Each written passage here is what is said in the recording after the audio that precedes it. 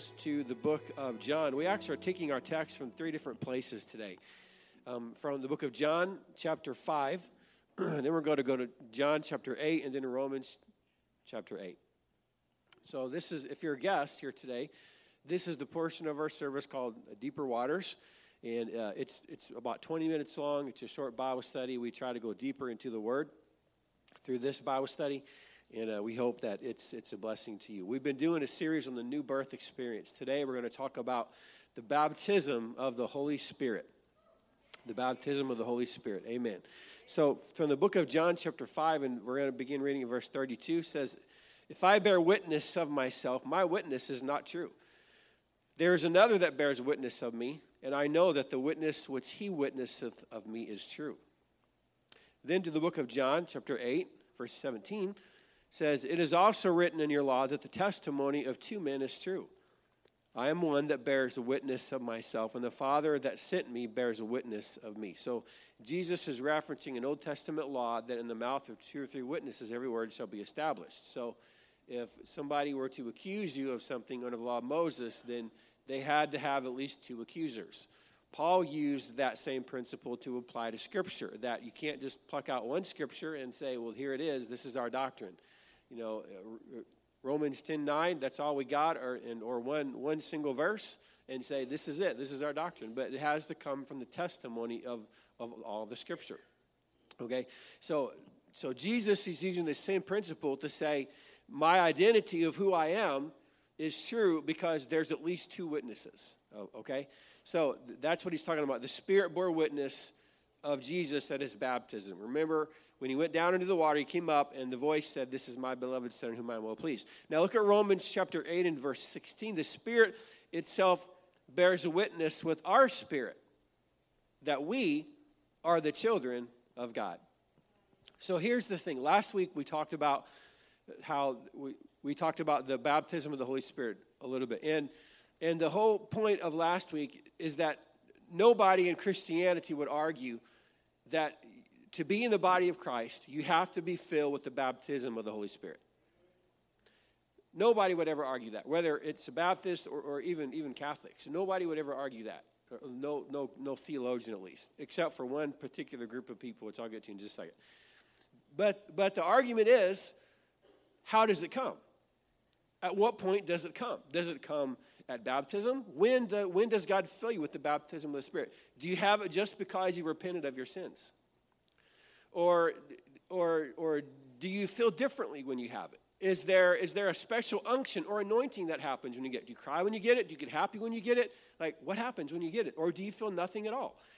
Do you get it because you came down to a Billy Graham crusade and you said the sinner's prayer and said the words that Billy Graham told you to say? Is that when God fills you with the baptism of the Spirit? Or is it some other time? Now, we believe that the baptism of the Spirit comes when you speak with other tongues as the Spirit gives the utterance. Now, you may not agree with that if you're a guest here, or even if you've been coming here for a while. But bear with me and keep an open mind, because we are going to go through the Scriptures, and I hope that you will at least be open to hearing what we have to say regarding that. So, now Jesus said that the Spirit bore witness that he, as a man, was the Son of God. So, to state the obvious, if Jesus needed that witness of the Spirit, so do we. You better have that witness of the Spirit. And that's precisely Paul's point in Romans 8 and 16. The Spirit of God bears witness with our human spirit that we are the sons of God and that we belong to him. In matter of fact, earlier on in Romans 8, he said, if any man does not have that Spirit, he is none of his. That means you do not belong to God unless that Spirit is inside of you and you have been baptized into it. Okay? Now, how does that Spirit bear witness then? In what way? Okay? At the Jerusalem Council in Acts 15, where the apostles are meeting to discuss if the Gentiles who had recently been saved and put into the body of Christ, the question was, do the Gentiles need to keep the law like the Jews kept it? Okay? Do they need to keep the law of Moses in the same way as the Jewish believers? Now, that's another Bible study for another time. But Acts 15, we're going to read verse 7, says, "And when there had been much disputing Peter rose up and said unto them, Men and brethren, you know how that a good while ago God made choice among us, that the Gentiles by my mouth should hear the word of the gospel and believe. And God, which knoweth the hearts, bear them witness, giving them the Holy Ghost, even as he did unto us. And put no difference between us and them, purifying their hearts by faith. So Peter, who had, you remember the story of Cornelius in Acts 10, they had, and we'll read that in just a minute, but the Holy Spirit was a witness that the Gentiles had been accepted by God in the same way that the Jewish believers had. Now, this was a revelation for Peter and for the entire Jewish world, because the Jews did not believe that the Gentiles could ever be saved. I mean, sure, God loves everybody, but the Jews only are called and special. So for about, 10 chapters from Acts 2, 8 chapters, from Acts 2 to Acts chapter 10, the Spirit of God and salvation was literally to the Jew first, as Paul said in Romans. And then later it was also to the Gentiles. So furthermore, Peter said that they had received it just like the Jews had in Acts 2. He said God literally put no difference between us and them, and he gave them the same witness as he gave us. So what was that witness, and how did the Jewish believers receive it? In Acts 2 and verse 1 says, And when the day of Pentecost was fully come, they were all with one accord in one place, and suddenly there came a sound from heaven as of a rushing mighty wind. And it filled all the house where they were sitting. And there appeared unto them cloven tongues like as of fire, and it sat upon each of them. And they were all filled with the Holy Ghost and began to speak with other tongues as the Spirit gave them the utterance. You remember, in the Old Testament, what was the sign or symbol of God's presence by night over the camp of Israel? Pillar of fire. And that same pillar of fire is now resting on the Jewish believers. And it's interesting that it says that it was cloven tongues. I've looked up this word cloven. It just means divided tongues. So it literally means that there was a tongue of fire. A tongue of fire that sat upon each of them. Remember whenever Jesus came to be baptized by John the Baptist, and John the Baptist said, there comes one after me. I baptize you with water, but he shall baptize you with the Holy Ghost and with fire. And at the time, they didn't have any understanding of what that meant, but truly our God is a consuming fire. That fire is a purifying fire. Amen. And you're either going to be purified by Holy Ghost fire or by hellfire. But that hellfire is not going to purify you, my friend. There's no escaping your sins once you draw your last breath. So you have to be purified by this Spirit fire. And so this was a symbol to everybody that the presence of God was no longer over a physical building, as the veil had been rent in two from the top to the bottom. And no doubt they had tried to repair it, perhaps, but there was no putting God back in that tabernacle. Instead, as Stephen said, God doesn't dwell in temple made with hands. So they received it by speaking with tongues as the Spirit gave them utterance or gave them the witness. Okay? That was the witness of the Spirit that they had been filled with God's own presence. Now look at Acts 10. To the Jewish believers, that happened, and the same experience happened to the Gentiles. In Acts 10, verse 44, while Peter yet spake these words, the Holy Ghost fell on all them which heard the word, and they of the circumcision, that's Jewish, which believed were astonished, as many as came with Peter, because that on the Gentiles also was poured out the gift of the Holy Ghost. For they heard them speak with tongues and magnify God. Then answered Peter. So Peter has just preached to them the death, the burial, and the resurrection of Jesus Christ. If you believe that Romans 10:9 is the plan of salvation, which says that if thou shalt confess with thy mouth the Lord Jesus, and shalt believe in thy heart that God hath raised him from the dead, thou shalt be saved. You need to compare that to what Paul told the Corinthians when he said, I came not only but to preach the Jesus Christ and him crucified. That is the gospel. Going back a few lessons now, what is the gospel? The death, the burial, and the resurrection of Jesus Christ. So Paul told the Corinthians, this is what I came to preach. Others did the baptizing. I just came to preach the gospel, and the Spirit fell and people were baptized, but others probably without question would have done the baptizing. So it was that that gospel that they had to believe first. And once they believed the gospel, then the Spirit fell. You can cross-reference that to Acts 2 and Acts 10. Peter basically preached almost identical messages. And the message was this: He died, He was buried, and He rose again. And when they believed that, what happened? Lifting up their hands, thank you, Jesus, I believe in that. And just like that, the Spirit fell on them, as it had on them at the beginning. The beginning of what? Peter called it the beginning. The beginning of the church. When did the church begin? When did the church start? The New Testament church.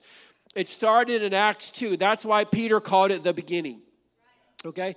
So the Holy Ghost is a witness. Hebrews 10 and 15 says, whereof the Holy Ghost also is a witness to us.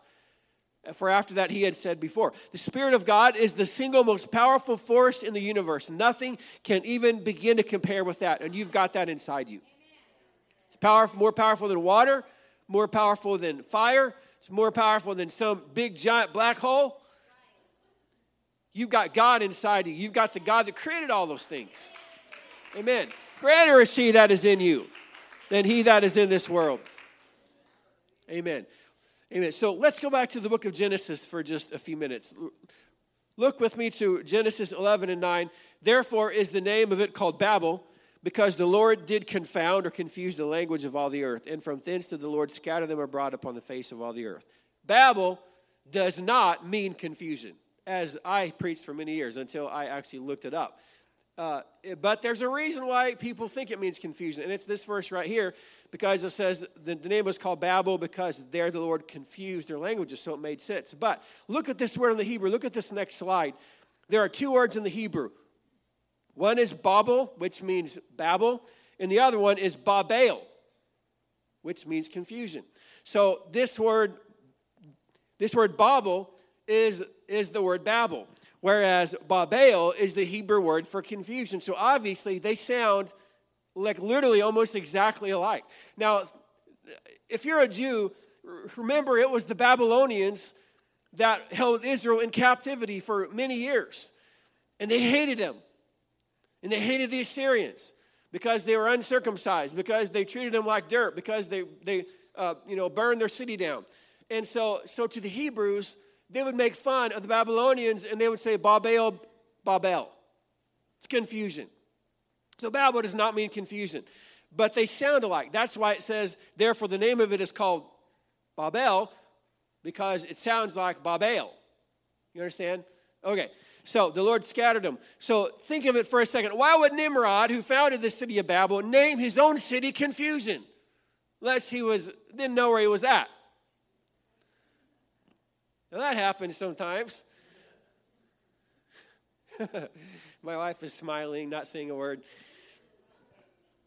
Now look at Genesis 10, verse 8. It says, and Cush begat Nimrod. He began to be a mighty one in the earth.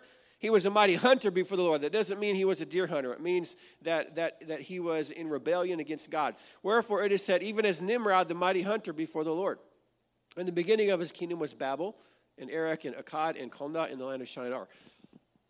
Now the real meaning of Babel, actually, it's the word Babel itself is in the ancient Sumerian language, and it's not easy to read, but most people believe the name of it is called Gate of God. Now that makes more sense. Nimrod founded a place, he called it the Gate of God, because he was entangled with deep spiritual rebellion. Remember what Satan's initial desire was. I'm going to be like the Most High. I'm going to sit upon the mountain of the congregation, the sides of the north. I'm going to do all this. I'm going to be like God. I'm going to sit in heaven as God. So this satanic desire to build a tower in the city that was called the Gate of God, so they believed that in Genesis 11, they wanted to build a tower to reach up to heaven. They believed Babel was the place of the gate that led to heaven. Thus, the building of that tower in that place called the Gate of God. And Babel, later called Babylon, as I said, where the Jews were held in captivity, so they would call it confusion. And it was kind of a way for them to make fun of it. The Gate of God was where God separated their languages, so they had to be scattered. Thus, some people say it means confusion. And in the New Testament, we find another gate of God. Look at Psalms 24 and verse 7, because he prophesied about this, David, where he said, lift up your head, O ye gates. Everybody say gates. The gates. The gates of what? The gates where the Messiah would come through in the city of Jerusalem. And be lift up, ye everlasting doors, and the King of glory shall come in. Who is this King of glory? The Lord strong and mighty, the Lord mighty in battle. Lift up your heads, O ye gates, even lift them up, ye everlasting doors, and the King of glory shall come in. Who is this King of glory? The Lord of hosts, he is the King of glory, Selah. David said that when the King comes through those gates, he will be the King of glory. But in a spiritual sense, this prophesies about how the King comes through our doors. Remember when Jesus said in Revelation, I stand at the door and I knock. Now, we know that it means that he's knocking at our heart's door. So the door is the heart, but the gate is the tongue. That's why the gate of God, he split the tongues, he divided the tongues. But in the New Testament, when he comes through the gates, he's going to unite you to another body. A body of Christ, a family of God. 1 Corinthians 12 and 13 says, for by one Spirit have we all been baptized into one body. When you are baptized into that body, he takes the solitary and he puts you in a family of God. Praise God. And so the allusion in this text in Psalms is made to the triumphal entry of a victorious general into an imperial city. It was a victorious waltz that the general made into a conquered city, completely taking control over that city. And when God gives you the Holy Ghost, what was once a hostile enemy of God, which is your flesh, you surrender to him and you repent of those old sins and you turn and give authority over your life to the King of Kings and the Lord of Lords, and you become conquered and you become his servant. The King comes through the gates and sin becomes conquered. Amen. So whenever they began to speak in other tongues, as the Spirit gave them the utterance, it was the Spirit coming in through the gates. Later on in Genesis 11, we find another gate. In the book of Genesis chapter 28, look at this. This is whenever Jacob is fleeing from his brother Esau, and he comes to this place called Bethel, which means house of God. In Genesis 28 and verse 11, and he lighted upon a certain place and tarried there all night because the sun was set. And he took of the stones of that place and put them for his pillows and laid them down on that place to sleep. And he dreamed, and behold, a ladder set up on the earth, and the top of it reached to heaven, and the angels of God ascending and descending on it. And Jacob awaked out of his sleep, and he said, surely the Lord is in this place, and I knew it not. And he was afraid and said, how dreadful is this place? This is none other than the house of God, and this is the gate of heaven. I don't think that Jacob had Nimrod in mind when he said gate of heaven. But I think there is an allusion to this, that God was saying Nimrod thought he found the gate of God. But the real gate is this place that Jacob found. What was Jacob's dream about? It was about a ladder and angels going up and down upon that ladder. And at a time when Jacob must have felt far from God, and at a time when he felt he was fully living up to his own name, which meant deceiver, God gave him a prophetic dream. And the fulfillment of it is in John chapter 1 in verse 49.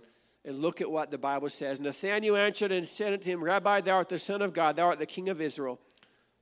Jesus answered and said unto him, because I said unto you, I saw you under the fig tree, you believe?